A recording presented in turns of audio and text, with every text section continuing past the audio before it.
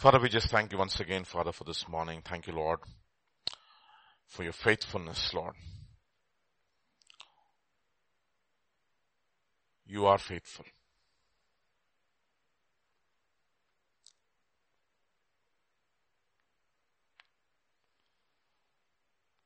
You've been always loyal to us. Even though we were unfaithful, you still remained faithful, for you could not deny yourself, as we heard yesterday. And this morning, even as we have begun the 13th year, Lord, what a privilege, Lord, and an honor, Lord, that the very first day of the 13th year as a church, we have the opportunity to be found in your presence, to be found meditating upon your word, to be able to come together once again and sit at your feet and learn from your word. What a privilege, O Lord. And this morning, we commit ourselves to your kind hands as a church. All of us, O Lord, we come to you and we ask you, Lord, Father, for your mercy, for your grace, that we will continue to remain faithful to what you have entrusted into our hands as a church and to every individual in the body of Christ. Grant us grace to that end, Lord. We pray, Father, that even as we meditate upon your word, speak to our hearts, O Lord, and remind us, O Lord, of those things that we have already learned so many years. And I pray, Lord, that this time, even as we remind ourselves, I pray, Lord, that you would grant us fresh vision, O Lord. And that, Lord, that we will come back to that straight and narrow path that you've called us to walk in. Bless this time. We worship you, we praise you, for in Jesus' name. Amen. So the 13th year is upon us. Okay. It says, Delilah says, tell Samson, the Philistines are upon you. No, the 13th year is upon us. Thank God. What an amazing privilege. We never thought that Monday is a working day, generally. And we never do this on a Monday morning. I remember we used to have a Monday morning Bible study for Jeremiah several years back in our church. But now God has given us the grace to be able to come together and sit at his feet on the 13th year, new year. I like the number 12, one of my favorite numbers. 7, 10, and 12. Okay. I love those numbers. And we finished the 12 months of the 12th year, and we are in the first month of the 13th year. Awesome. Praise God. Looking forward to what God is going to be doing in our lives. And of course, we've been given this awesome responsibility to rise up and build even as a church. So I want us to turn again to Revelation chapter 17 verse 14. The reason I'm going to do this is because you see, after 12 months, the earth comes back to the point where it started from, right? After 12 years, we have to come back to the place where we have started from. So I believe we should, it's only appropriate that we come to this place and revisit these verses and ask God to speak to our hearts this morning. 17:14 of Revelation, it says, these will make war with the Lamb and the Lamb will overcome them. Jesus said, do not lose heart, for I have overcome. Be of good cheer, for I have overcome this world. These will make war with the Lamb and the Lamb will overcome them, for he is the Lord of Lords and the King of Kings. Why will the Lamb be able to overcome them? This is, of course, this Antichrist, the Trinity, the beast, etc. For he is the Antichrist Trinity, the Satanic Trinity over here, of course. The Lamb will make war with them and the Lamb will overcome them, for he is the Lord of Lords and the King of Kings, and those who are with him. He'll be able to overcome, because not only that he is the Lord of Lords and the King of Kings, because also those who are with him are the called, the chosen, and the faithful. So many are called, right? and few are chosen, and few will remain faithful to the end. Paul says to Timothy in 2 Timothy chapter 4 verse 17, verse 7 if I'm right, he says, I have fought the fight, I have kept the faith, and I've finished the race. 2 Timothy chapter 4 verse 7, I have fought the good fight, I have finished the race, I have kept the faith. All of us are in a fight, all of us are in a race, and it is important that we have to keep on going on till the very end and do not lose, and do not become unfaithful at any given point of time and remain on that track. Isn't it interesting that two analogies are fight and race? I was talking to Sam on the way. Two of sports that test endurance is long distance and boxing. Okay, if you have seen the long distance 17-kilometer races, etc., that's a test of endurance, and many people give up. Tour de France, again a test of endurance. Yeah, tennis, test of endurance. It's just not talent, it's endurance over a long period of time. Fight, boxing especially, is a test of endurance, 12 rounds, okay.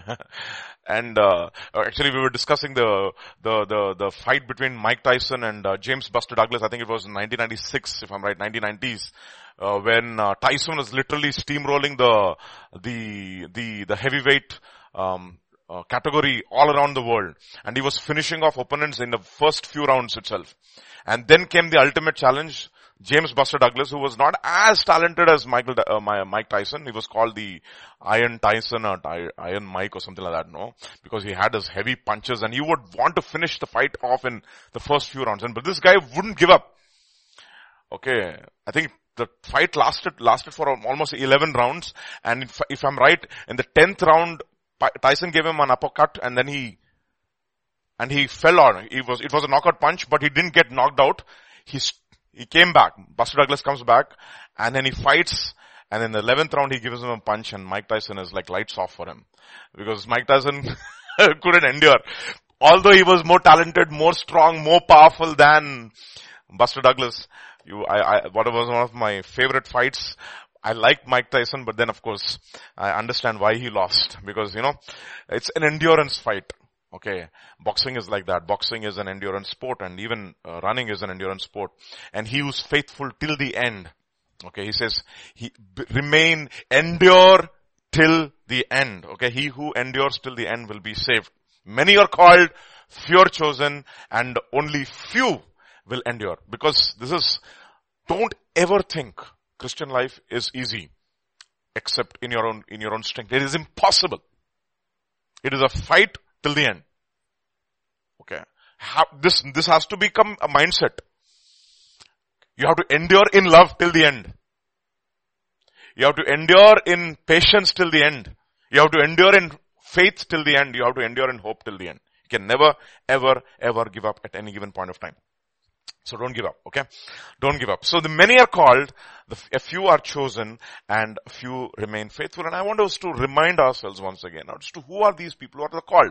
What does it mean to be called? Okay, just reminding ourselves. First, what are we called out of? Turn with me to 1 Corinthians chapter 1, verse 21 to 24. Defines those people who are called. For since in the wisdom of God, the world through wisdom did not know God. Kya baat hai? It was in the wisdom of God that the world through its wisdom should not know God. It pleased God through the foolishness of the message preached to save those who believe. And then, verse 22. For Jews require a sign, Greeks seek after wisdom, but we preach Christ and Him crucified. To the Jews a stumbling block, and to the Greeks foolishness. But to those who are, what? The called. Both Jews and Greeks, Christ the power of God and the wisdom of God. We've been called out. First of all, who are the called therefore? These are the people who are called out of the world, and these are the people who believed the message which was preached. You see that? You will see that in verse 21. It see that,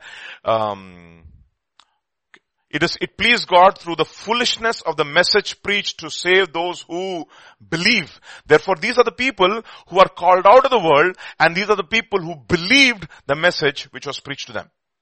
Okay, that's the first thing First aspect of those who are being called.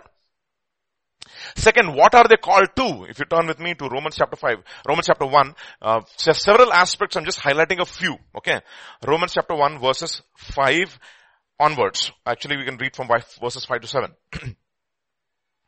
Through him we have received grace and apostleship for obedience to the faith among all nations for his name's sake. And then, among whom you are also the called of Jesus Christ. Actually, the ESV will use the word among you whom you are also called to belong to Jesus Christ. If you actually can put it in ESV, both from verses 5 to 7 onwards. Okay. Through whom we have received grace and apostleship to bring about the obedience of faith for the sake of his name among all nations. Okay. Including you who are called to belong to Jesus Christ. So you are called to belong to who? To belong to Jesus Christ. Like Gomer was called to belong to Hoshea. Okay. By the way, Hoshea is the other name for Joshua. Remember that? Yeah, which means that Yahweh is my salvation, of course. And we are all called to belong to Jesus Christ. That is the reason why Paul tells in 2 Corinthians chapter 11, he says, I am jealous over you with a godly jealousy because I have espoused you, I have betrothed you to one husband, that you may remain as that I might present you as a chaste virgin to Jesus Christ. And lest you get deceived by the craftiness of the devil from a pure and a sincere devotion or the simplicity of Jesus Christ. Don't get deceived. He says, I want you to understand that you've been called out from this world and you've been called to belong to Jesus Christ. So when you receive the word, what happened? Like what happened in the day of Pentecost? All those who received the word, what was received? What did they receive? Be saved from this perverse generation. With many words he exhorted them, saying, be saved from this perverse generation. And all those who gladly received the word were what? Baptized. And they continued steadfastly in the apostles' doctrine and fellowship and the breaking of bread and in prayer. So this is important. You've been called out and you've been called to belong to Jesus Christ. Okay. So that is one very, very important. So what does it demand? Therefore it demands, verse 5 will say, it demands obedience of the faith for the sake of his name. Now you bear his name. You've been baptized into his name, for example, and because you bear his name, your life has to be a life which is characterized by obedience. So you've been called to a life of obedience to the faith. You've been called to belong to Jesus Christ, therefore. And then it says in verse 7, it says, to all those in Rome who are the loved of God or beloved of God and called to be what? Saints or the sanctified ones, set apart, completely holy, set apart to God and God alone. Okay, if you can actually look at this concept, if you turn to 1 Peter chapter 1, verses 14 to 15.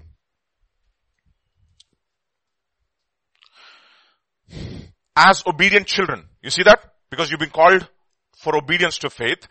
As obedient children, not conforming yourselves to former lusts as in your ignorance, but as he who called you is what? Holy, you also be holy in all your conduct. Verse 16, for scripture says, for it is written, be ye holy as I am holy. In Telugu, it's very interesting. Parishuddhuluga undutaku piluvabadinavaru. You have been called to be saints. Parishuddhulu means to be holy, to be set apart to God, to behave and act like set apart ones. Therefore, been called out to the world, from the world, okay? And then second, you've been called to obedience, to a life of obedience. You've called to belong to Jesus Christ, and you've been called to be what? A bunch of people who are set apart for him, for his purpose. That is the reason why he says in 2 Peter chapter 2 verse 20 actually. 2 Peter chapter 2 verse 20 onwards. 2 Timothy chapter 2 verse 20. 2 Timothy chapter 2 verse 20. 2 Timothy chapter 2 verse 20. Sorry. But in a great house, there are not only vessels of gold and silver, but also of wood and clay, some for honor and some for dishonor. And then he says, therefore, if anyone cleanses himself from the latter, he will be a vessel for honor, sanctified and useful for the master, prepared for every good work. Therefore, flee also youthful lusts. Pursue righteousness, faith, peace with those who call on the Lord out of a pure heart. So this is what we have been called to. Called to a life which is set apart ones. We are the sanctified, set apart ones. Then, you have been called to be set apart people, and then Romans chapter 8 verse 28, we know this very well. Called for what? And we know that all things work together for the good of those who love God and who are the called according to His purpose. That means what? We have been called to accomplish the purposes of God. That is the reason why it says in Acts chapter 13, David accomplished God's purpose in his generation, and he rested with his fathers. So what we've been called to? We've been called to accomplish the purposes of God in our lives. That means there's a particular will that God wants to accomplish through our lives, and that is the reason we've been called to. And that is something which we have to all find out. What is that one particular will that God wants to accomplish through our lives? That means we should not be a people who are without purpose. We are not a people without purpose. Okay. So 13th year, you have entered. What is your purpose? Where there is no vision, people will perish. Actually, people will cast off all restraint, it says. Why? Why? Because they don't know where they're going. There's no aim in their lives. There is no aim in their lives. The most important thing for you to find out for yourselves, as we have entered into the 13th year, Lord, let your will become clearer. What is my purpose, Lord? Let it become more and more clearer even as the days go by. Okay. So, it's a journey. See, one of the incredible mysteries is how we got saved. The greatest thing that happened in our lives is the day we got saved. Oh, what a wonderful, wonderful day. Day I will never forget, etc. Heaven came down and glory filled my soul. That was the day when we were saved. Second great discovery is to find your purpose. God-given purpose in the kingdom of God. And all of us have a purpose. It is impossible. It is impossible for us to be called by God and not to have a purpose. So, find your purpose. So who are the called? They are the people who have been called out from the world. There are people who are called to belong to Jesus Christ for a life of obedience and a life to be set apart from the things of this world and to have a purpose. For example, look at the purpose of Apostle Paul. Romans chapter 1, verse 1.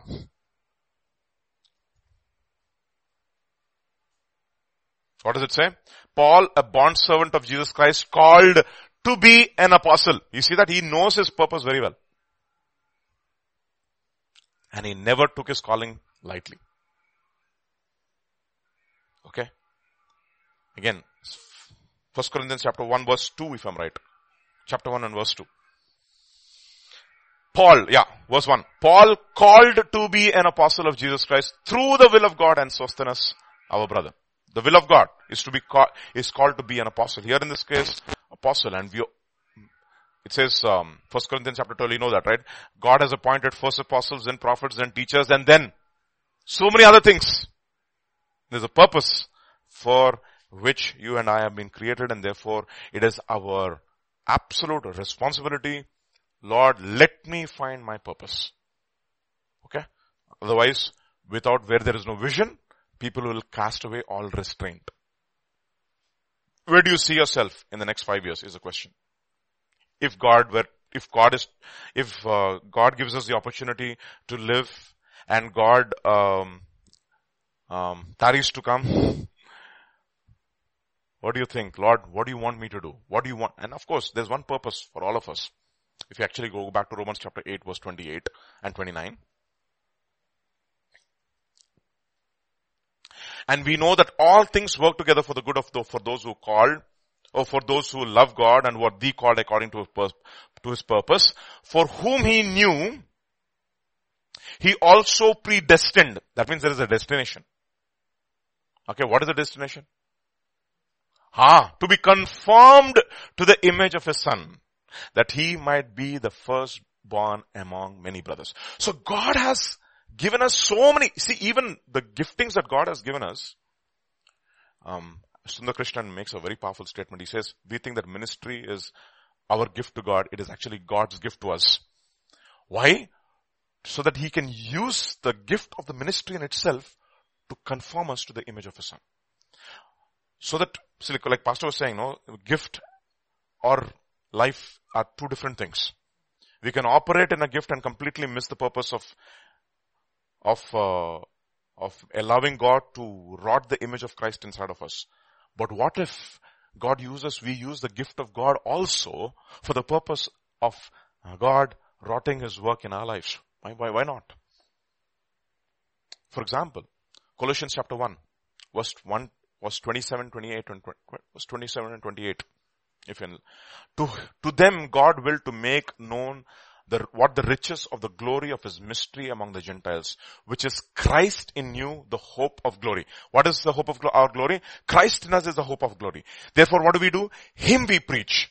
And then what do? We warn every man, teaching every man how in all wisdom that we may present every man perfect in Christ Jesus.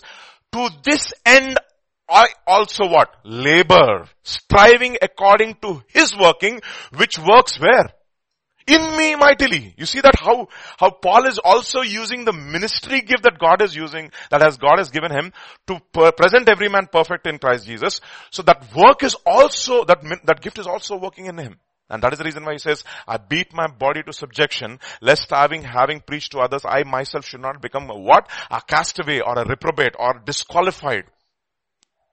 So there's a purpose. The purpose is a destination, and that destination is the image of Jesus Christ in our lives. Okay? So for that purpose we have been called. And everything that God gives us, even the gifts that God gives us, is to use those gifts so that they will work in us as well as in our lives and through our lives into other people's lives as well. Okay. That is the reason why Paul tells in Romans chapter 15, he says, I dare not to speak anything other than what Christ Jesus has accomplished in me and through me. He has accomplished something in me and through me.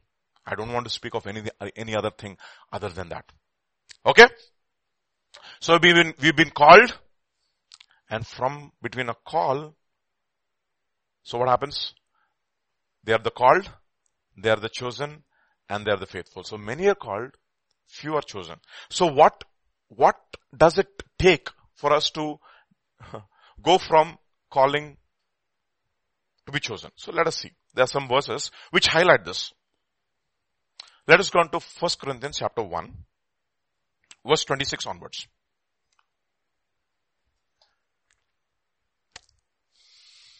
For you see your calling, brothers. Okay. That not many wise, according to the flesh, not many mighty, not many noble are called. And then, look at this. But God has what? Chosen. You see that? Between the calling and the choosing. And whom God has chosen. God has chosen the foolish things of the world to put to shame the things, to put to shame the wise. God has chosen the weak things of the world to put to shame the things which are mighty. God has chosen the base things, next verse 28. Base things of the world and the things which are despised, God has chosen, and the things which are not, to bring to nothing the things that are, that no flesh should glory in his presence. The problem is, between the calling and the choosing, something has to happen. First of all, God says you have to become foolish. But we don't want to be foolish. We want to be wise. Second, he says we have to become weak. Okay. But we want to be known as mighty. Third thing he says we have to become base and we have to become despised. That means we have to come to a point where God shows us, you know what? All the things that you have is nothing. Nothing. Brings us to a place when we know that we are absolutely nothing. That is when from calling to choosing, that point has to be achieved. Okay. What we call as repentance.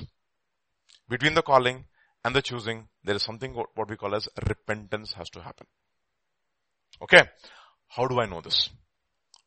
Let us look at 3 parables, continuous parables, one after the other. Okay. And to demonstrate this calling, and finally those who are chosen. Matthew chapter 21, verse 28 onwards. Now, first of all, I'll give you a context over here.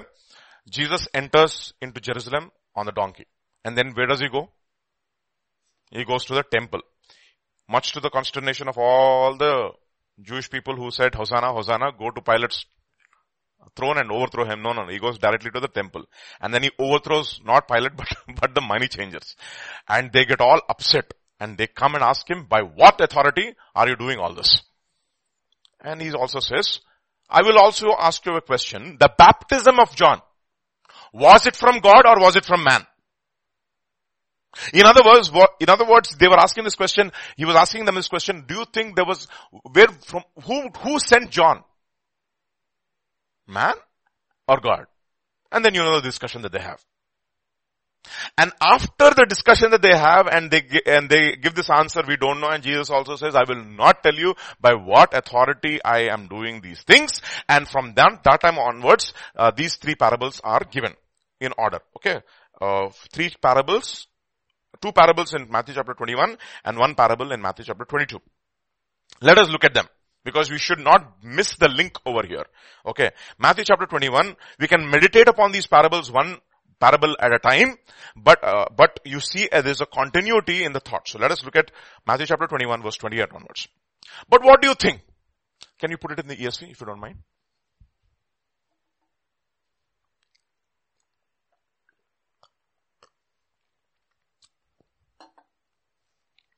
What do you think?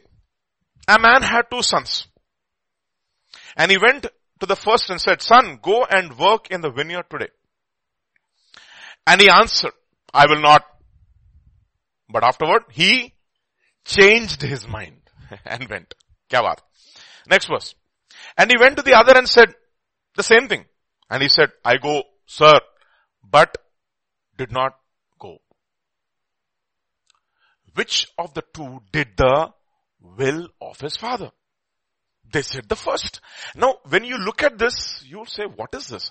And Jesus gives the interpretation. So you don't have to see, thank God Jesus doesn't leave all these interpretation to the commentators. Otherwise they'll come up with all kinds of weird interpretations. Thank God he gives the interpretation. He says, they said the first. Jesus said to them, truly I say to you, the tax collectors and prostitutes go into the kingdom of God before you. Then he says, for John came to you in the way of righteousness and you did not believe him, but the tax collectors and the prostitutes believed him. And when you saw it, you did not afterward change your minds and believe him. What is changing our mind? Repentance. Now look at this.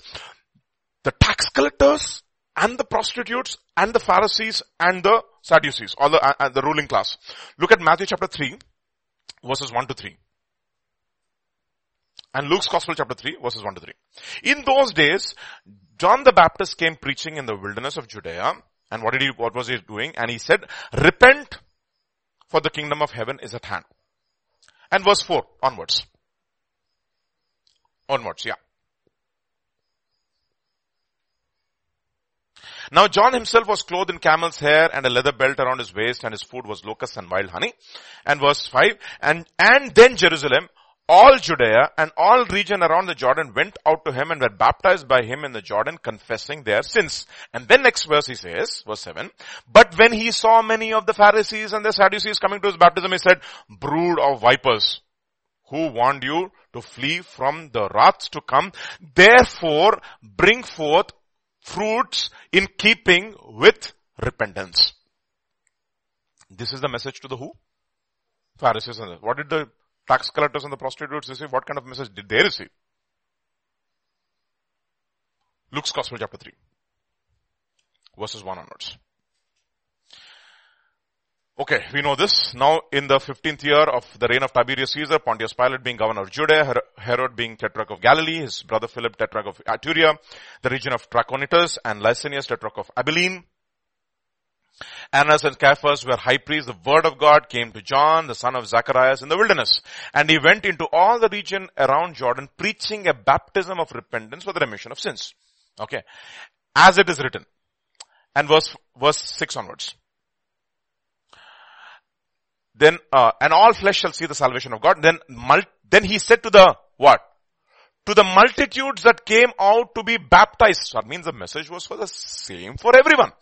Brood of vipers, who want you to flee from the wrath to come, and then bring forth, therefore bear fruits in keeping with repentance, and do not say to yourselves that we have Abraham our father.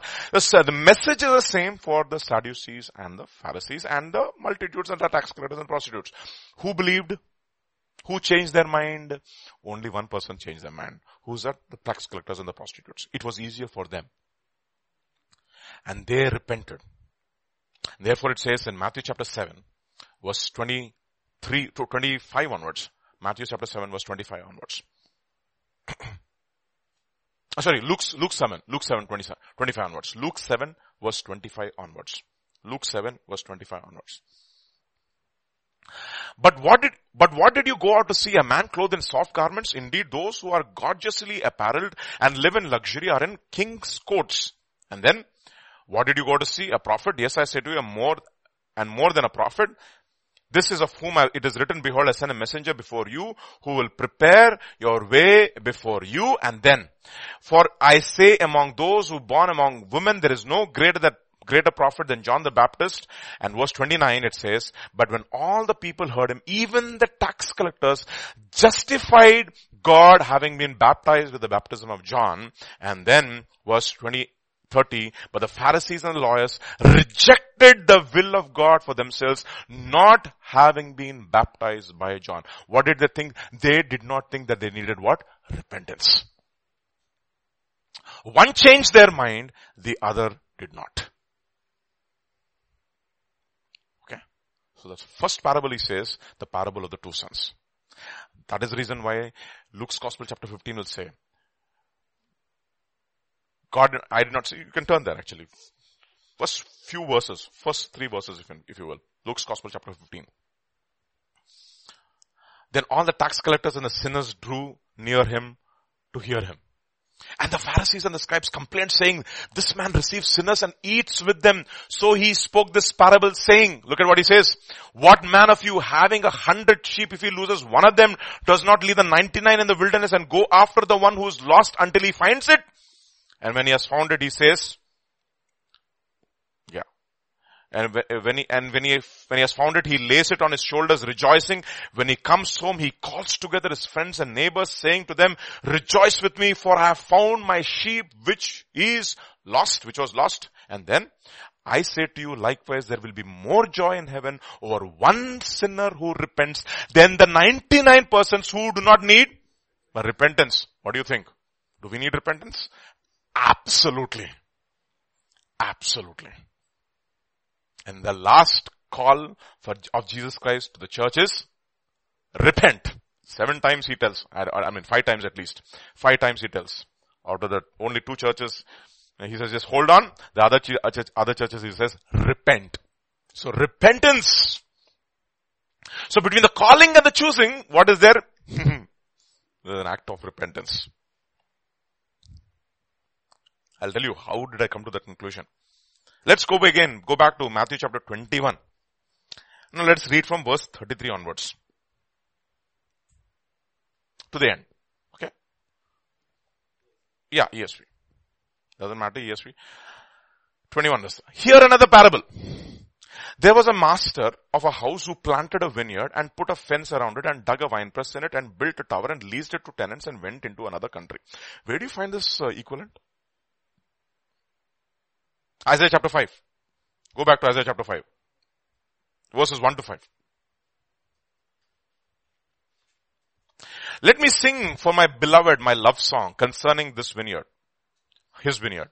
My beloved had a vineyard on a very fertile hill. Okay. I'll tell you something. I hope this is a fertile hill. Our church. Where the seed of the word of God is sown and it brings forth fruit. He dug it and cleared it of stones and planted it with choice vines. He built a watchtower in the midst of it and hewed out a vine vat in it. And he looked for it to yield grapes, but it yielded what grapes? Wild grapes. And now, O inhabitants of Jerusalem and men of Judah, judge between me and my vineyard. What more was there to do for my vineyard that I have not done in it? When I looked for it to yield grapes, why did it yield wild grapes? Okay. Why did it yield wild grapes? It's a very similar parable. Okay. Go back now. This is the kind of mind from which Jesus is speaking to the Pharisees, and they all understand it. Okay. Here another parable. There was a master of a house who planted a vineyard and put a fence around it and dug a winepress in it and built a tower and leased it to tenants and went to another country. When the season for fruit drew near, he sent his servants to the tenants to get his fruit. What was the fruit he was looking for? Repentance. And the tenants took his servants and beat one, killed another, stoned another. And again he sent other servants, more than the first. And they did the same to them. And then who comes? Finally, he sent his son to them, saying, they will respect my son. But when the tenants saw the son, they said to themselves, this is the heir. Come, let us kill him and have his inheritance. And they took him, threw him out of the vineyard and killed him. And when therefore the owner of the vineyard comes, what will he do to those tenants? Is a question that Jesus asks the Pharisees. And look at what the Pharisees answer. They said to them, he will put those wretches to a miserable death and let out the vineyard to other tenants who will give him to the fruits, who will give him the fruits in their seasons. Jesus said to them, have you never read in the scriptures, the stone the builders rejected has become the cornerstone? Okay. The Jews require a sign and the Greeks seek after wisdom.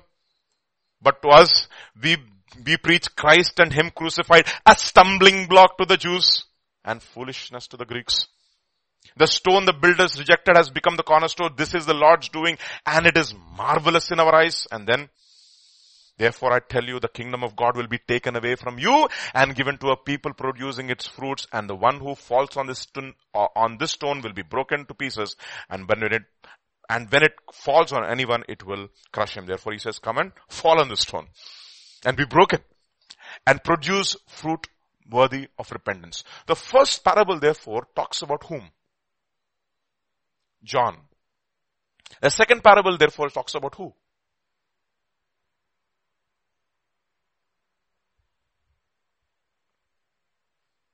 Jesus, thank you. The first parable talks about John, man sent from God. So when they rejected John, whom did they reject? God the Father. How did they reject him? They put him in prison. And you know what God said? Okay, they put him in prison. Let me send a judgment. No, he didn't send a judgment. What did he say? Now I'm going to send my son. And what did he do to the son? Crucify him. So what do you think the next parable should be? Holy Spirit. Now let us go to Matthew chapter 22 and let's read from verse 1 onwards to see what it means to be called. To be chosen. Okay. And again, Jesus spoke to them in parables. This is a continuity, by the way. Because chapter divisions were in there. There's a continuity now. He finished the parable of the two sons.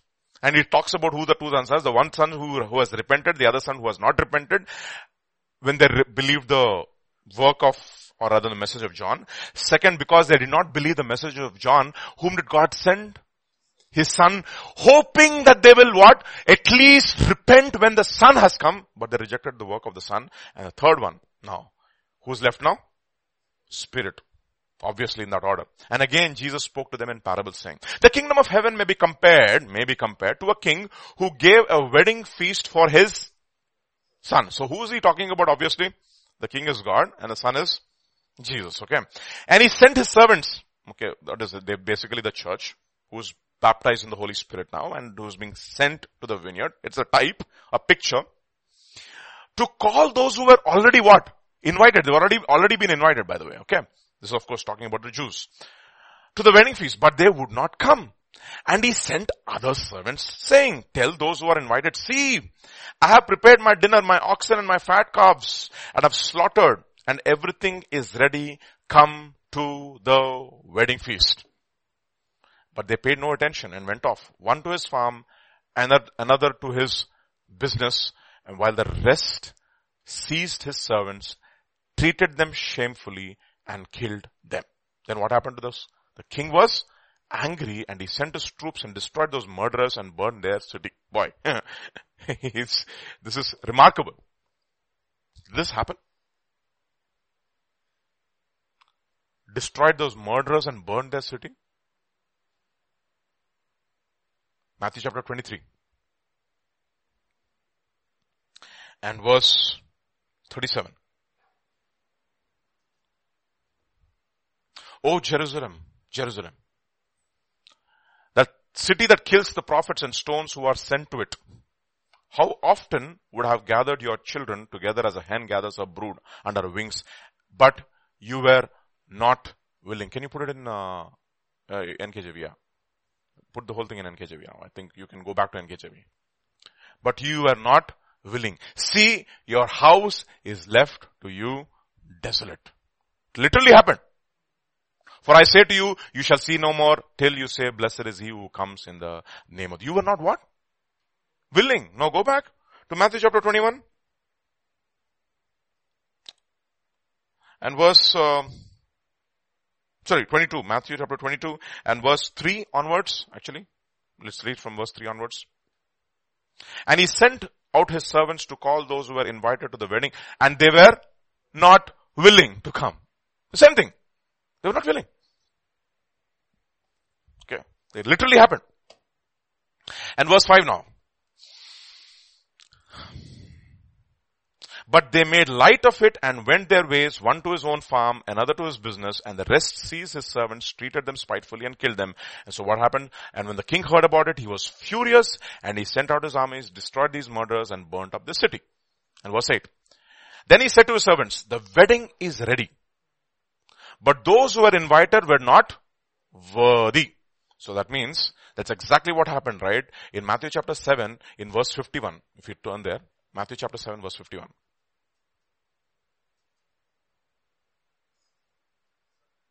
Verse 51. Acts chapter 7. Acts chapter 7, verse 51.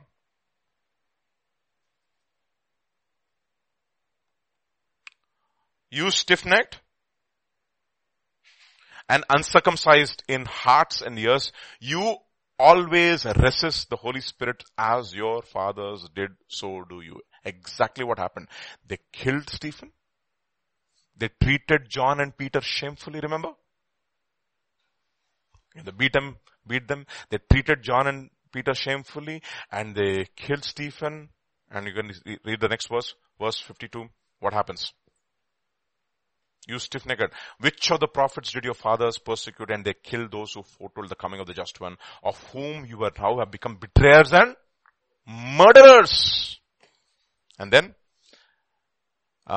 when they heard these things, they were cut to their heart and gnashed at him with their teeth, and they killed, of course, Stephen. And whom did they reject now? They rejected the Holy Spirit. Let me tell you something. Acts chapter 11 rather. One second. Acts chapter 13 and verse 44 onwards. On the next Sabbath, almost the whole city came together to hear the word of the Lord. But when the Jews saw the multitudes, they were filled with envy, and contradicting and blaspheming, they opposed the things spoken of by Paul. Then Paul and Barnabas grew bold and said, it was necessary that the word of God should be spoken to you first. But since you reject it and judge yourselves unworthy of everlasting life, behold, we turn to the Gentiles. For so the Lord commanded us, I have set you as a light to the Gentiles, that you should be for salvation to the ends of the earth. So they rejected. And actually other places, Paul and Barnabas actually dust of their garments, and they go to the Gentiles. Now we go to the Gentiles, he says. Okay, so the gospel was preached to them first and they rejected it. And they made light of it. Come back now to Matthew chapter 22 and verse 8 onwards. Then he said to his servants, the wedding is ready, but those who were invited were not worthy. You see the same thing? Therefore go into the highways and as many as you find, invite to the wedding. Everybody you invite. So those servants went out into the highways and gathered together all they found, both good and bad. You see, it's not that good people only, bad people only need to repent. Everybody needs to repent. Good and bad, and the wedding hall was filled with guests. And the next what happened? Look at this. Now he's going to define. But when the king came to see the guests, he saw a man who did not have on a wedding garment. So he said to him, friend, how did you come in here without a wedding garment? And he was speechless, meaning he couldn't answer because he was guilty. Guilt came. He was speechless. निरुत्तर हो गया था. कल देखे थे हम लोग निरुत्तर. He couldn't answer back. It means he was convicted and he couldn't answer. Then the king said to the servants, bind him hand and foot. Take him away and cast him into outer darkness. There will be weeping and gnashing of teeth, for many are called. क्या बात है? And few are chosen. अभी बताइए, many were called. Who are those people who were called? First it went to the Jewish people. Okay. Especially to the religious class. And they all rejected. Okay. And then what happened? God said, okay, fine. These people were unworthy. So go into the highways and invite as many guests as possible. And everybody came. And the house was filled with guests. And there was one guy who did not have a wedding garment. And he asked him, where is your wedding garment? And the guy says, he couldn't answer because he was speechless. That means he was absolutely convicted before the throne room of God. In other words, before the throne room of God. Okay, he was speechless. And then what he says, cast this fellow into outer darkness, for many are called and few are chosen. So that means the chosen people are people who have repented, and something else also they have. What do they have? They have a garment. Now you can say it is a garment of righteousness, but that is a very generic term. What is the special garment that a chosen should have? Because many are called, few are chosen. Who are these chosen? These are the people who had a garment on. So what is the garment of the chosen is a question. समझ में आ गया ना? What is the garment of the chosen? Many are called, few are chosen. That means few have a garment of the chosen. So Colossians chapter 3. Let us look at who are these chosen and what is their garment. Are we ready? Let's read from verse 12 onwards. Therefore, as the chosen or the elect, okay, that's the word, elect or the chosen of God. As the chosen of God, holy and beloved, what should you do? Put on, क्या बात है? अभी garment को describe कर रहे हैं ना? देखे आपने? What should you put on? Therefore, as the elect of God, holy. First of all, what are they? They are holy. That means they have been set apart. Those who are elect, they understand that they cannot fool around with the world. They have been set apart. They purged themselves out of all kinds of leaven. Set apart. Cleansed. And they are beloved. Matlab kya hai? They are people who are in Christ. Okay, they are not walking according to the flesh, but according to the Spirit, because we have been accepted into the beloved. So they are holy, they are beloved. And what is the garment that they have? They have put on what? Tender mercies first. Or compassionate hearts, other translations will use. Yes, we'll use the word. They have compassionate hearts. Second they put on is what? They put on kindness. Why? It is the kindness of God that has led them to repentance. Therefore, there are a set of people who have put on what? Tender mercies, who have put on kindness. And then third it says, they have put on humility. Okay. That means they have put on Christ basically. They have put on tender mercies. They have put on kindness. They have put on humility. They have put on meekness. I like that. What is the difference between meekness and humility then? Obviously, they're not the same. You want to know? 16:19. Meekness is an outworking of humility. 16:19. Proverbs.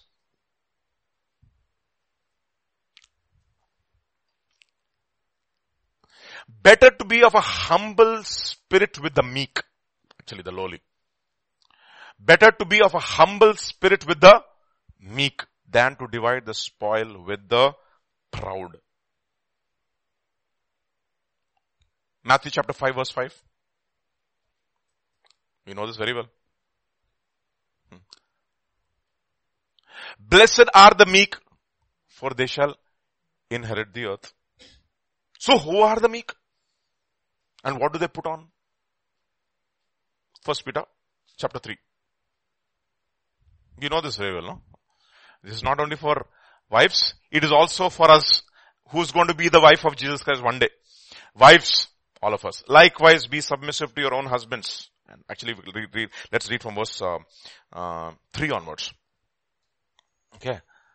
Let not your adorning or your adornment be merely outwardly arranging the hair, wearing the gold, or putting on fine apparel. Rather, let it be the hidden person of the heart with the incorruptible beauty of a meek, actually the word is meek, and a gentle spirit, which is very precious in the sight of God. You see, it's an attitude of the heart, the kind of an attitude, meekness.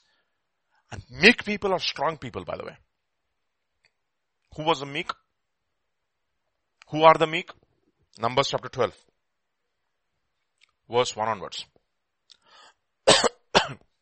And Miriam and Aaron spoke against Moses because of the Ethiopian woman whom he had married, for he had married an Ethiopian woman. Other translations will use the word Cushite. So they said, has the Lord indeed spoken only through Moses? Has he not spoken through us also? And the Lord heard it. Actually, in KJV, are you putting on NKJV? Okay, actually other translation will use. Now the man Moses was very meek, actually meek, okay. More than all men who were on the face of the earth. So meek that he wrote it. And they said, has the Lord indeed spoken? Okay, verse 3, right? Man Moses. And suddenly the Lord said to Moses and Aaron and Miriam, come out you three to the tent of meeting. And the three of them came out. And the Lord came down in a pillar of cloud and stood at the entrance of the tent and called Aaron and Miriam, and they came forward. Okay. And he said, hear my words. If there is a prophet among you, I, the Lord, will make myself known to him in a vision or a dream. Okay, I speak with him in a dream. Not so with my servant Moses. He is faithful in all my house. With him I speak mouth to mouth, clearly, not in riddles, and he beholds the form of God. Why then were you not afraid to speak against my servant Moses? This is meek. Who are these people, bro? These are the people who have a encounter with God. They are so, you know what happens? The people who are meek why are they meek? Because they have encountered God. And they find no reason for boasting. They know themselves so well that even if somebody praises them, they hide. It's like that. Meekness. So put on compassionate hearts, put on kindness, put on humility, put on meekness. Colossians chapter 3 now, verse 13. Put on patience, bearing with one another, forgiving one another. If anyone has a complaint against another, even as Christ forgave you, so also you must do. In other words, what should we get rid of? If you are a person who is the chosen of God, you're putting on chosen things, what should you get rid of? A complaining spirit. Now turn to Matthew chapter 20. NKJV, okay? Just keep it in NKJV. Matthew chapter 20. I forgot to put the reference over here. Just Matthew chapter 20. I'll tell you exactly the verse. Verses 13 onwards. Actually, read from verse 12. Matthew chapter 20 bro. 20. 20 verse 12 onwards. 12 onwards. Saying, these last men have worked only for 1 hour. You know, this is the parable of the workers, okay? These last men have worked only for 1 hour, and you made them equal to us and have borne the burden, and who have borne the burden and the heat of the day. But he answered one of them and said, friend, I mean, he uses the same word friend there. Friend, I am doing you no wrong. Did you not agree with me for 1 denarius? And then, take what is yours and go your way. I wish to give it to this last man the same as I wish to give it to you. Is it not lawful for me to do what I wish with my own things? Or is your eye evil because I am good? And then, so the last will be first and the first will be last. For many are called, few are chosen. You know what? Who are the chosen ones? Those are the people who have gotten rid of complaining attitudes. I worked so hard. That is the reason why he says, after you have worked, you know what you should say? We are unprofitable servants. We have done things which we were supposed to do. We don't need any accolades on this side of eternity.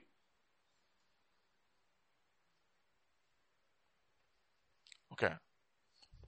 Get rid of that attitude to have accolades on this side of it. Get rid of this complaining spirit. Is your eye evil? You know who had an evil eye? He had an evil eye. With an evil eye, he was regarding someone. Excuse me? Saul had an evil eye towards David. Always an evil eye. Why? Suddenly there was a jealous spirit inside of him. How come God is using him so mightily? On the other hand, you have Jonathan who had the soul of Jonathan, it says in 1 Samuel chapter 18, was knit with the soul of David, and he gave him his spear and he said, one day you will be king. After you become king, don't forget to make me your right hand man. But the Benjamite spirit got the better of him. That's a different story altogether. You see, don't complain. Okay, if somebody else is more blessed. That's the reason why, what should chosen ones do? They should get rid of what? The complaining spirit. Let's go back to Colossians chapter 3. Who are the chosen ones? Compassionate hearts. Let's read that. Compassionate hearts, kindness, humility, meekness, patience. So how do we have humility? Simple. By humbling yourselves, you become humble. How do you humble yourselves? Come under authority. Whatever they ask you to do, do.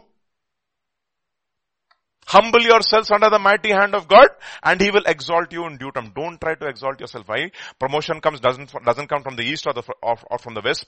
Promotion comes from above, and He says He brings down one and He raises another. God will do it in His time. Humble yourself under the mighty hand of God. Okay, humble yourself. So first, compassionate hearts, kindness, humility, meekness, patience, forgiveness, and get rid of complaining spirit. If anyone has a complaint against another, even as Christ forgave you, so also you must do. Get rid of the complaining spirit. And then go on. Verse 14. But above all, what should I put on? Put on love. So what do the chosen do? They also put on love, which is the bond of perfection. Why? Perfect love casts out all fear. It's a bond of perfection.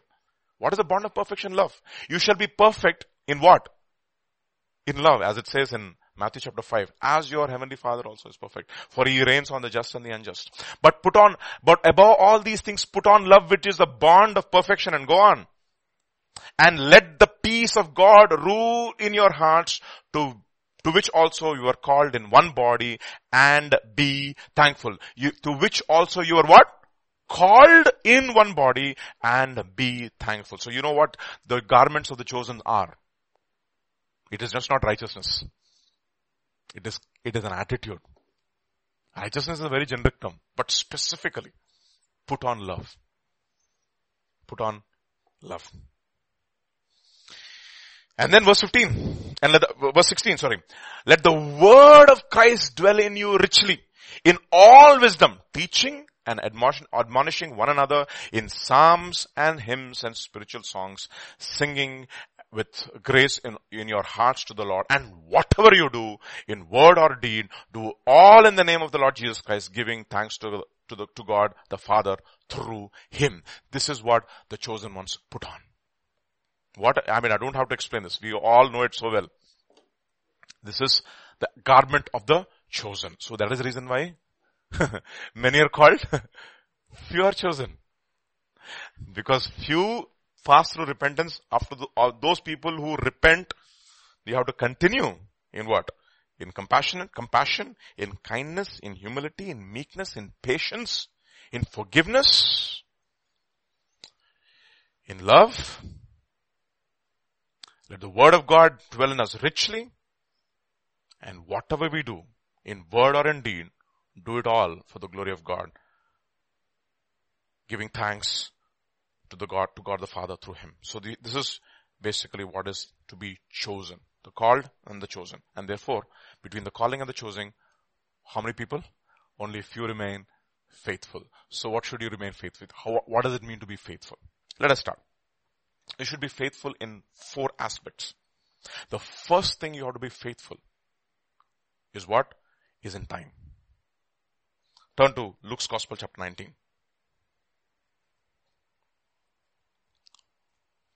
And verse 11 onwards. 11 to 13. First. Now as, this is basically NKJV, right? NKJV, okay? Actually KJV also is good. Now as they heard these things, he spoke another parable because he was near Jerusalem, because they thought the kingdom of God would appear immediately. It's not going to appear, there's a process. Therefore he said, a certain nobleman went into a far country to receive for himself a kingdom and to return. So he called 10 of his servants, delivered to them 10 minas, and said to them, actually, occupy till I come. 10 minas. How many servants? 10 servants. Each received 1 mina. And then, and verse 16 onwards. Then the first came and said, Master, your mina has earned 10 minas. And he said to him, well done, good servant, because you were faithful in little, have authority over 10 cities. Faithful, okay? Then, and he said to the second, saying, Master, your mina has earned 5 minas. Likewise, he said to them, you also have 5 cities. And you know, the last guy. So first thing we have to be faithful in is what? Everybody has got the same time. First thing, be faithful in the way we spend our time. Ephesians chapter 5. Verse 18 onwards.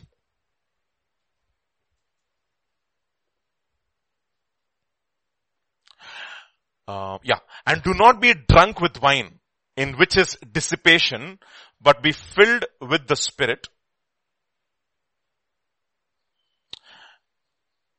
Actually 17 if I'm right. 17 onwards if I'm right. 16 onwards.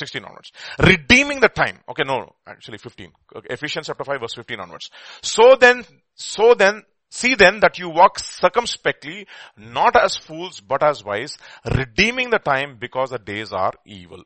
Okay, redeeming the time, the days are evil. Then, therefore do not be unwise, but understand what the will of God is, and do not be drunk with wine, in which is dissipation, but be filled with the Spirit. And how to be filled with the Spirit? He says, speaking to one another with psalms and hymns and songs of the Spirit. So, what is that first thing?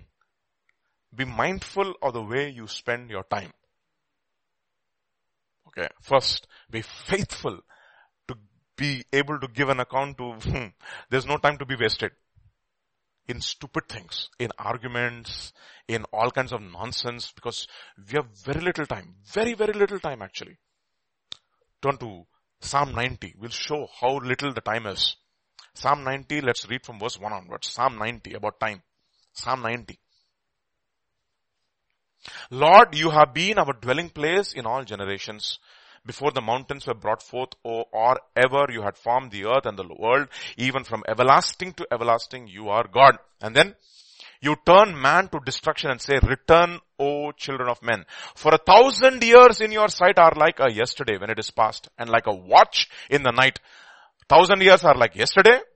They are like a watch in the night. You carry them away like a flood. You know, this particular adjective or simile or metaphor, you carry them away like a flood. I remember, I think I mentioned this some time back. There was a tsunami which hit, I think Thailand. Not Thailand?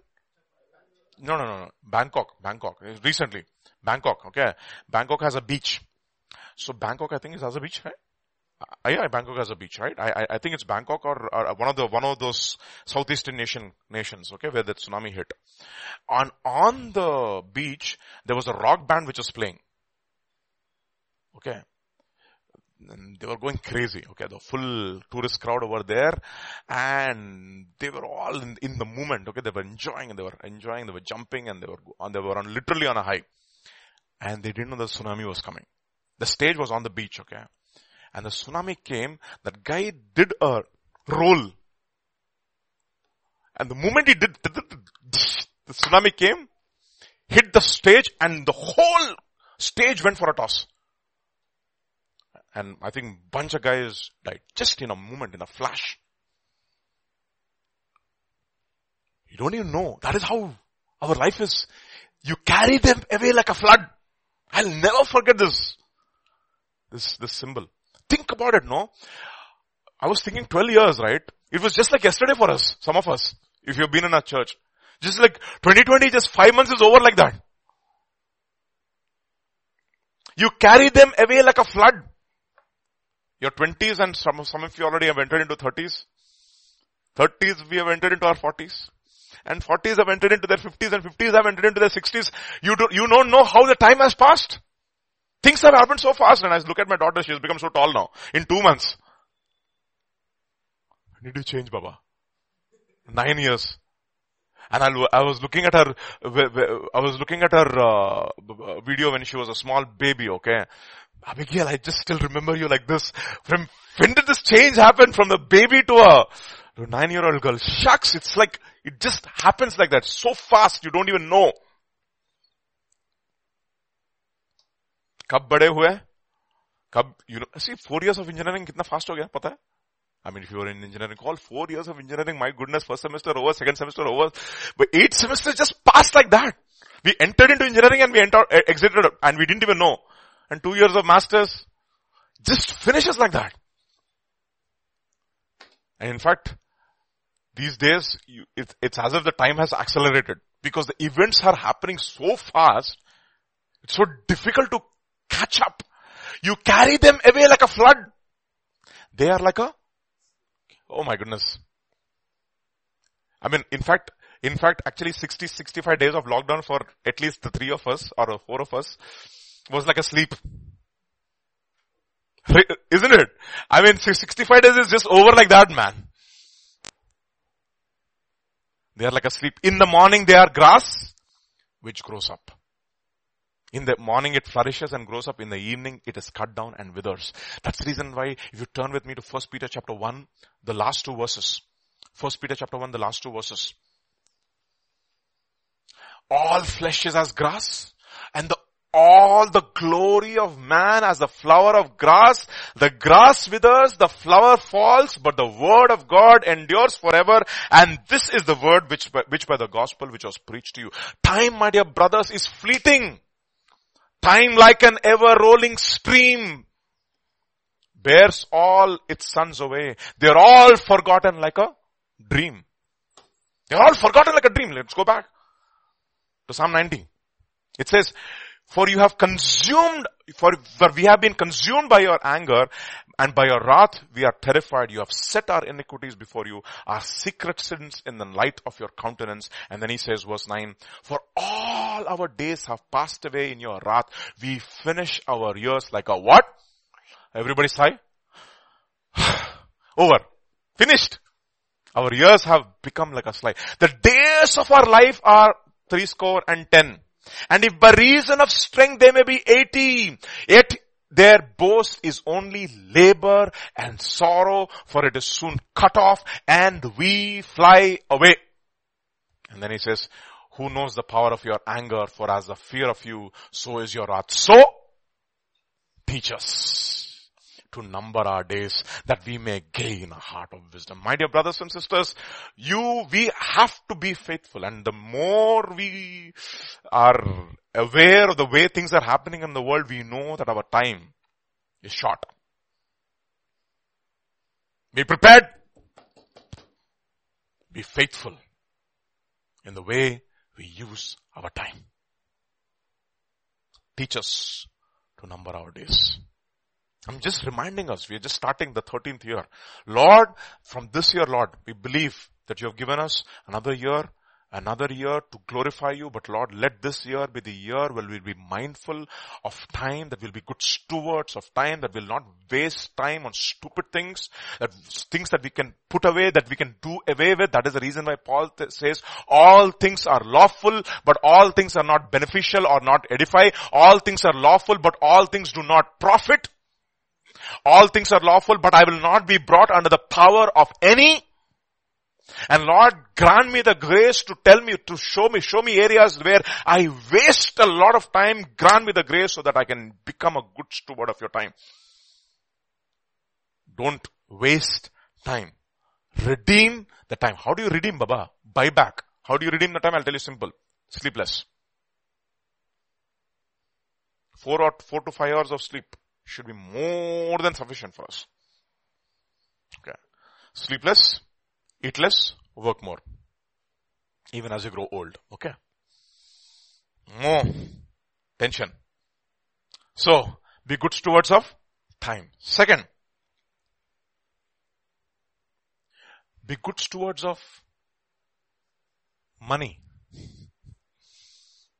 Sources will come. Good stewards of money. Time and money. Okay, let us go to Luke's Gospel chapter 16. Because the faithful part, no? Verse 10 onwards. This is talking about the parable of that, that shrewd steward. Okay, the sons of this world are wiser than the sons of the kingdom. Okay, he who is faithful in what is least is faithful also in much, and he who is unjust in what is least is also unjust in much. Therefore. Now, what is the least over here? You know what the least is here in this context? Therefore, if you have not been faithful in the unrighteous mammon, who will commit to you, to your trust, the true riches? Be faithful in money. Don't waste money. Resources. Money here. Money. Resources will come to lead. Resources also, but money. Very, very clear, because money and resources are interchangeable. Okay. Silver is mine, the gold is mine, Jesus said. But how did my gold reach in your pocket is a question. How did my silver and my gold reach in your pocket? We should be very sure, Lord, I earned this gold and silver in righteous ways. Second, okay, fine. How are you using the silver and gold that I have given you? 10% is yours, God. 90% is mine. Hello? Hello. One day yours, God. 6 days is mine. That is what the old covenant is, right? 6 days you do your labor. 7th day is the rest unto the Lord. But after we have become new covenant believers, after we have entered into God's rest every day, is that we work from rest. That means what? We have ceased from our works and we do God's works, right? And therefore, we cease to use the resources that God has given us for our purposes and say, Lord, everything that you have given me, how do I use it for the extension of your kingdom? Therefore, if you have not been faithful in the unrighteous mammon, who will come into you, your trust, the true riches, which is of course, what? Revelation. Yeah? Verse 12. And if you have not been faithful in what is another man's, kya baat hai? Another man's, who will give to you what is your own? And then he says, no one can serve two masters, For either he will hate the one and love the other, or he will be loyal to the one and despise the other. You cannot serve God and mammon. What happens in verse 14? Verse 14, and the Pharisees who were lovers of money also heard all these, and they derided him.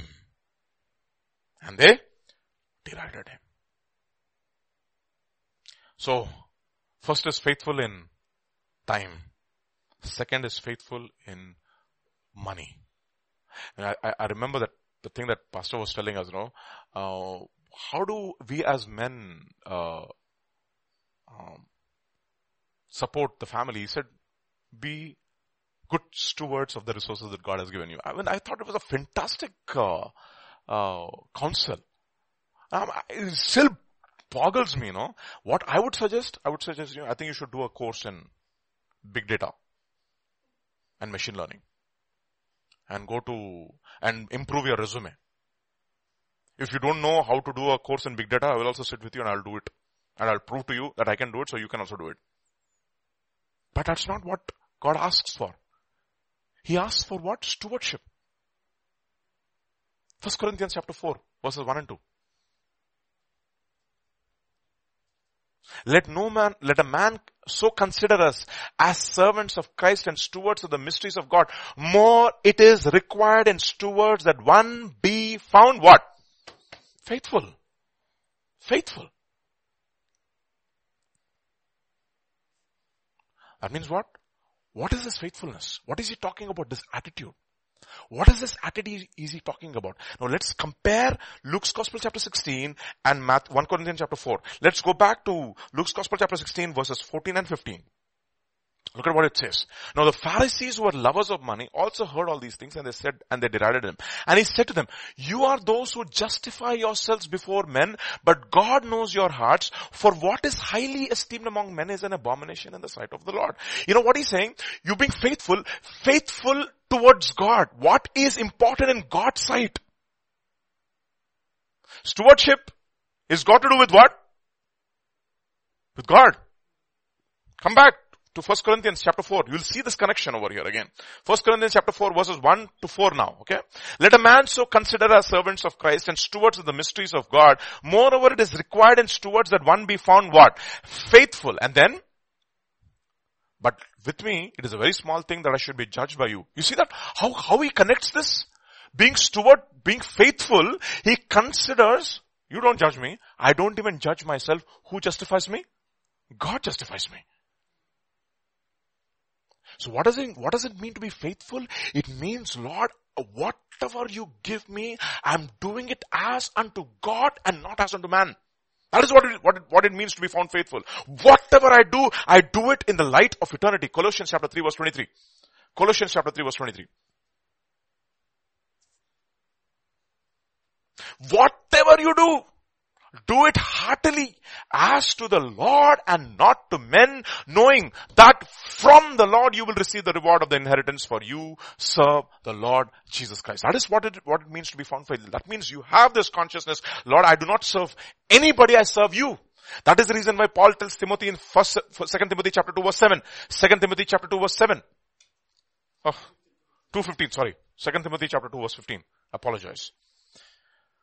Be diligent to present yourselves what? Approved to God. Got it? I need whose approval? God's approval. Be diligent to present yourselves approved to God, a worker who does not need to be ashamed, rightly dividing the word of truth. And therefore, in order to do that, what should you do? Shun profane and idle babblings, for they will increase to more ungodliness. A lot of idle babblings. Avoid them. What is profane? Profane is just not speaking profanity. Profanity is like taking heavenly things and holy things and making like commonplace. That is profanity. Idle and profane babblings, for they will increase to more ungodliness. He says they become a diligent worker. That's a faithful worker whose approval upon him? God's approval upon him. who has the hand of God upon him. If you read through the entire book of Ezra and Nehemiah, you know what is the one phrase which keeps reoccurring over and over and over again? The hand of God was over my life. He had the approval of God over his life. That is what it means to have the hand of God over your life. Now turn with me to 1 Chronicles.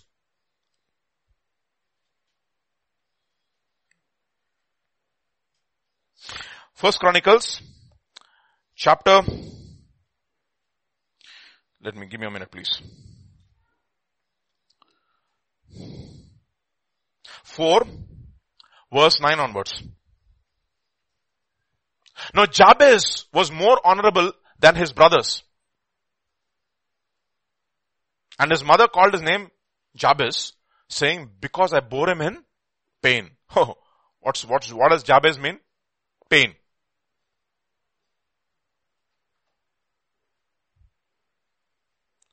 Okay. Jabez was more honorable. And Jabez called on the God of Israel saying, Oh Lord, oh that you would bless me indeed and enlarge my territory, that your hand would be with me and that you would keep me from evil, that I may not cause pain. So God granted him what he requested. Would you ask this from God this year? Lord, I want you to bless me and enlarge my territory, that your hand would be over me. That means God's approval is over your life. That's what it means. The hand of God to be over your life means the approval of God is over your life. And that you would keep me from evil and that I would not cause any pain. My mother called me pain because she thought she bore me in pain. See, I'll tell you something. Being parents is not easy. And every parent goes through pain in order to really, really bring forth a child. You don't understand. Okay. And Paul says to the Galatian church, my little children about whom I travail in childbirth since till Christ be formed inside of you. He says, you know what you should say, Lord, yes, my birth, I caused a lot of pain. Some people, you know how they come to the kingdom of God? You should see the kind of pain that David Wood had to go through in order to birth an Nabil Qureshi. Hours and hours and hours and hours and starting, discussing. It's not that, that everybody should become like that. I mean, some people come to the kingdom of God just like that. Hours and hours. And some of his friends came to him and said, Christian friends, he said, why are you wasting your time with this guy? Why are you wasting your time with this guy? These Muslims, they will not come to Christ, okay? Why are you wasting your time? You know, it took him 4 years for Nabil Qureshi to get converted. 4 years. And he would not give up. Went over, read the Quran, read the Bible, compared. In fact, at one point of time, he said, okay, fine, Lord, I've done all that I can and I give up now. And one day, his friend called him. You know what he called him? Nabil calls him and he says, I saw a dream. What was a dream? There was a banquet. And in that banquet, I was standing at the door. It's written in his memoirs in Seeking Allah, Finding Jesus. Okay, I was standing at the door of that hall, and you were inside the banquet, and I was not able to enter, and you were sitting inside. And I asked you, David, I thought we were supposed to eat together. And David looks at him and says, yes, but you did not accept the invitation. That's when he gets up and he falls on his face. Almost in a few days after that, and he accepts the Lord as his Lord and Savior. And after that, you know how he changed the entire Muslim world. That one book, the best of the Muslim apologists cannot gainsay the wisdom of that one book. It's powerful, powerful. So, he was birthed in pain. And then what he says, Lord, yes, Lord, I caused maybe a lot of pain. maybe to my spiritual parents or even my own parents. That you would bless me indeed, Lord. Enlarge my territory. That your hand would be over me and that you would keep me from evil, that I might not cause pain. So what? God granted what? Granted him what he requested. Ask God for this year. So that you will have the what of God over your life? The approval of God over your life. That you will be a good steward of what? Of time, the good steward of God's resources. Finally, third, Matthew chapter 25 and verse 14 to 18. Matthew chapter 25 verses 14 to 18. We know this very well. For the kingdom of God, kingdom of heaven is like a man traveling to a far country who called his servants and delivered him goods to them. And to the one he gave 5 talents, to another 2, another to another 1, each according to his own ability, and immediately he went on a journey. And what happens? Next verse. Then he who received 5 talents went and traded. And you know that. Verse 24. Verse 20 onwards now. You know this very well, but just looking at it. So he who had 5 talents came and brought 5 others talents, said, Lord, you have delivered me 5 talents. Look, I have gained 5 more talents besides them. He said, well done, good and faithful servant. You are faithful over a few things. I will make you a ruler over many things. Enter into the joy of the Lord. First thing. So you have faithful over time, faithful over resources, faithful of the gifts that God has given us. Everybody has a gift. Look at the gift that Peter has. Nobody has that kind of a gift. He can sing in any spectrum. Okay, any spectrum. We all struggle to sing at one pitch. He sings it as if a cherubim is singing. It's a gift. Of course, he doesn't get flattered, of course, but that's besides the point. I remember one brother who came to our church, to our school, and Peter was sitting there, and he came to him and he said, Peter, I heard so much about you, that you are this, you are that, and he was going on and on, giving him he was reading out Peter's resume to him actually. And you should see Peter, stoic and unmovable. And his face was like a flint. Okay, stone. And that guy got frustrated after a while and he left. Okay. And then, Justin came to me and he said, sometimes you should have the knack as to how to accept. Prashamsa. Somebody praises you. You should at least say thank God. You didn't even say that.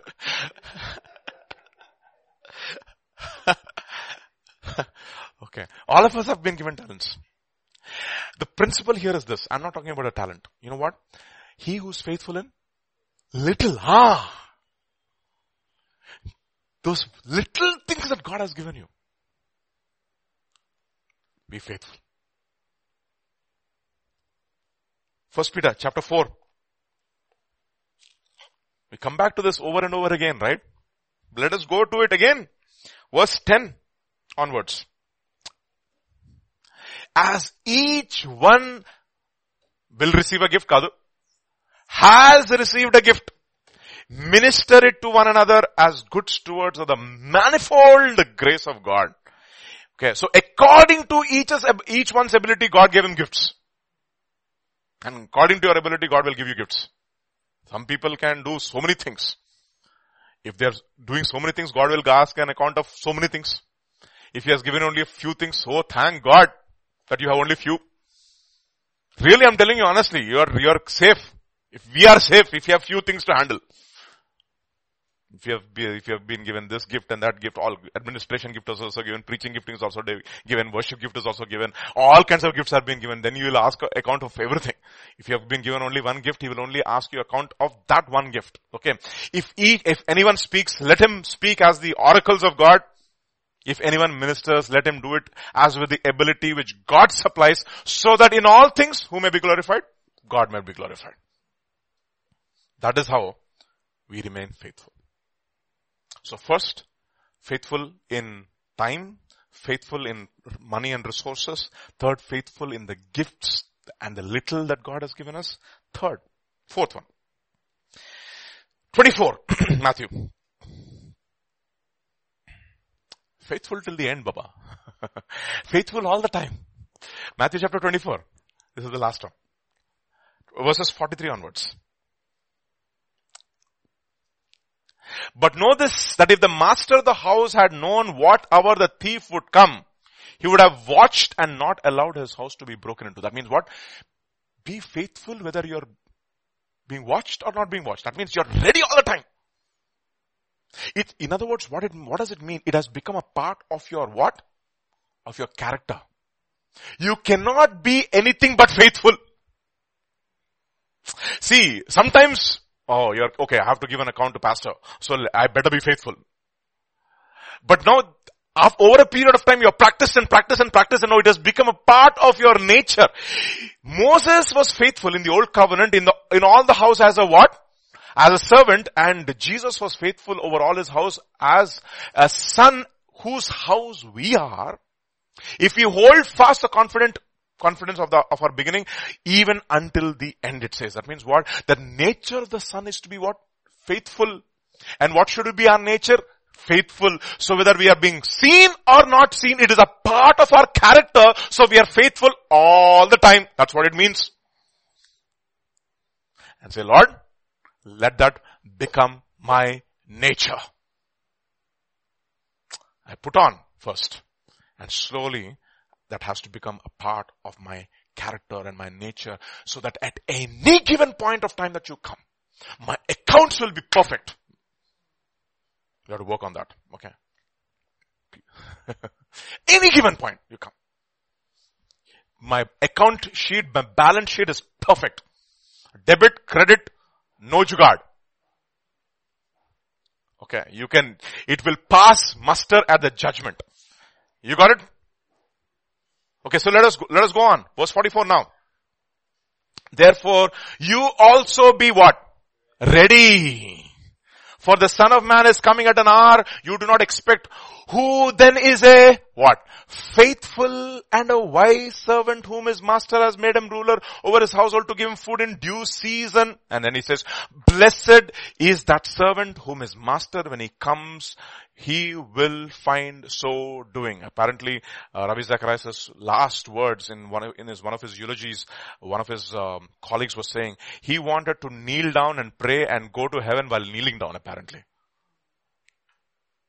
Faithful till the end. I think one of the missionaries, I think if I'm right, who was the one who went to Africa? David Livingstone? David Livingstone. He died on his bed, kneeling down and praying. This was a pose in which he died.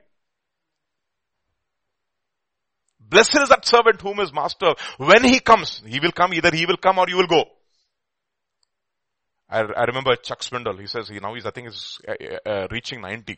He says, I want to die at the pulpit. I'll be preaching my message. I'll just pass off there. That's his aim. Blessed is that servant whom his master, when he comes, will find so doing. Assuredly, I say to you that he will make him ruler over all his goods. And it's possible, right? That's what he tells even the Laodicean church. If you overcome, I will give you the authority to sit on my throne, just as I overcame and I sat on my Father's throne. Even to the last church, the most compromised church, that promise has been given. And then, verse 48. But if that evil servant says in his heart, my master is delaying. See, how do you handle delay? That's what happened to even the children of Israel. When they saw Moses, delayed. My master is delaying his coming and begins to beat his fellow servants and to eat and drink with the drunkards. Look at the next verse. The master of that servant will come on a day when he is not looking for him, at an hour which he is not aware of. Then he will cut him into two and appoint his portion with the who? And that means he was acting all these days. That means faithfulness was not a part of his character. See, for a guy who's faithful, he doesn't have to act faithful. He's faithful, period. Others have to act. Oh, when the manager is saying? When he's not saying? Because that's not a part of his character. The sneaky attitude is still there. If you're faithful all the time. Period. The master of that servant will come on a day when he is not looking for him at an hour which he is not aware of, and he'll cut him into two and appoint him a portion with the hypocrites. There shall be weeping and gnashing of teeth. That means faithful. Why does he cut him into two? Simply because those days when you did not obey the covenant, if you broke the terms of that covenant, what would happen to those animals which were divided into two will happen to you is what a covenant means. It means what? He even broke the covenant. In that he started eating and drinking with his fellow servant, with the drunkards and beating up his fellow servants. He's a hypocrite. He's a pretender. So faithful has a fourth one is what? Let it become a part of your nature. Nature, so that you don't have to act faithful. You are faithful, period. That is the reason why many are called, few are chosen, and out of those few who are chosen, who will continue to act as if they are chosen, be faithful until the end. Therefore, let God find us to be what? Faithful. Let us finish with one verse, 1 Timothy chapter 1. 1 Timothy chapter 1, and I want you to look at that one verse. 1 Timothy chapter 1. Verse 12 and 13. And I thank, actually can you put it in the ESV? Yeah. I thank him, that is Jesus Christ, who has given me strength, Christ Jesus our Lord, because he has judged me, what? Faithful, appointing me to his service. What is your resume? Next verse. I was a blasphemer. I was a persecutor. I was an insolent man, but I received mercy because I acted ignorantly and unbelief, and the grace of our Lord overflowed for me with the faith and love that is in Christ Jesus. So in order for me to be faithful, what do I need? The grace of our Lord has to overflow, and in what? Faith and love that are in Christ Jesus. These are the three aspects. I should have faith and I should have love for Jesus. Love. If you love me, you will keep my commandments. That's what it's, yesterday we were looking at it. He who has my commandments, it is he who loves me. Do you have his commandments? 7:17. And we will stop. What 7:17, Baba? John 7:17. Thank you so much. Very, very good. If anyone wills to do his will, he will know whether the teaching is from God or whether I'm speaking of my own authority. Let us will, therefore, to do his will. Amen? Amen. For many are called, few are chosen, and ultimately few will remain faithful to the end. And let us be found among those who are found faithful. This morning, let's ask God for this special grace. The grace of God, let it overflow over our lives in faith and love, which is found in Christ Jesus. Father, we just thank you, Father, for all of us here, even in this congregation here, in this hall, and all of us who are tuned in from all around the world and all around the country, different parts of the body of Christ who are a part of us. And even as we have entered into the 13th year as a church, we want to thank you, Father, for your faithfulness. Lord, we pray, Lord, that you would grant us the grace to be found faithful even to the end. Loyal to God and loyal to one another, even until the end, O Lord. That faithfulness will become a part of our character. The very nature of Christ is to be faithful. Even though we were unfaithful, your word says he still remains faithful because he cannot deny himself. And I pray, Lord Jesus, that the same faithfulness that was wrought in your Son, which was in your Son, will be wrought in us through the Holy Spirit. And that we will serve you with a loyal and undivided heart all the days of our life. We thank you, Father. We praise you. We give you glory. For in Jesus' name we pray. Amen, amen, and amen.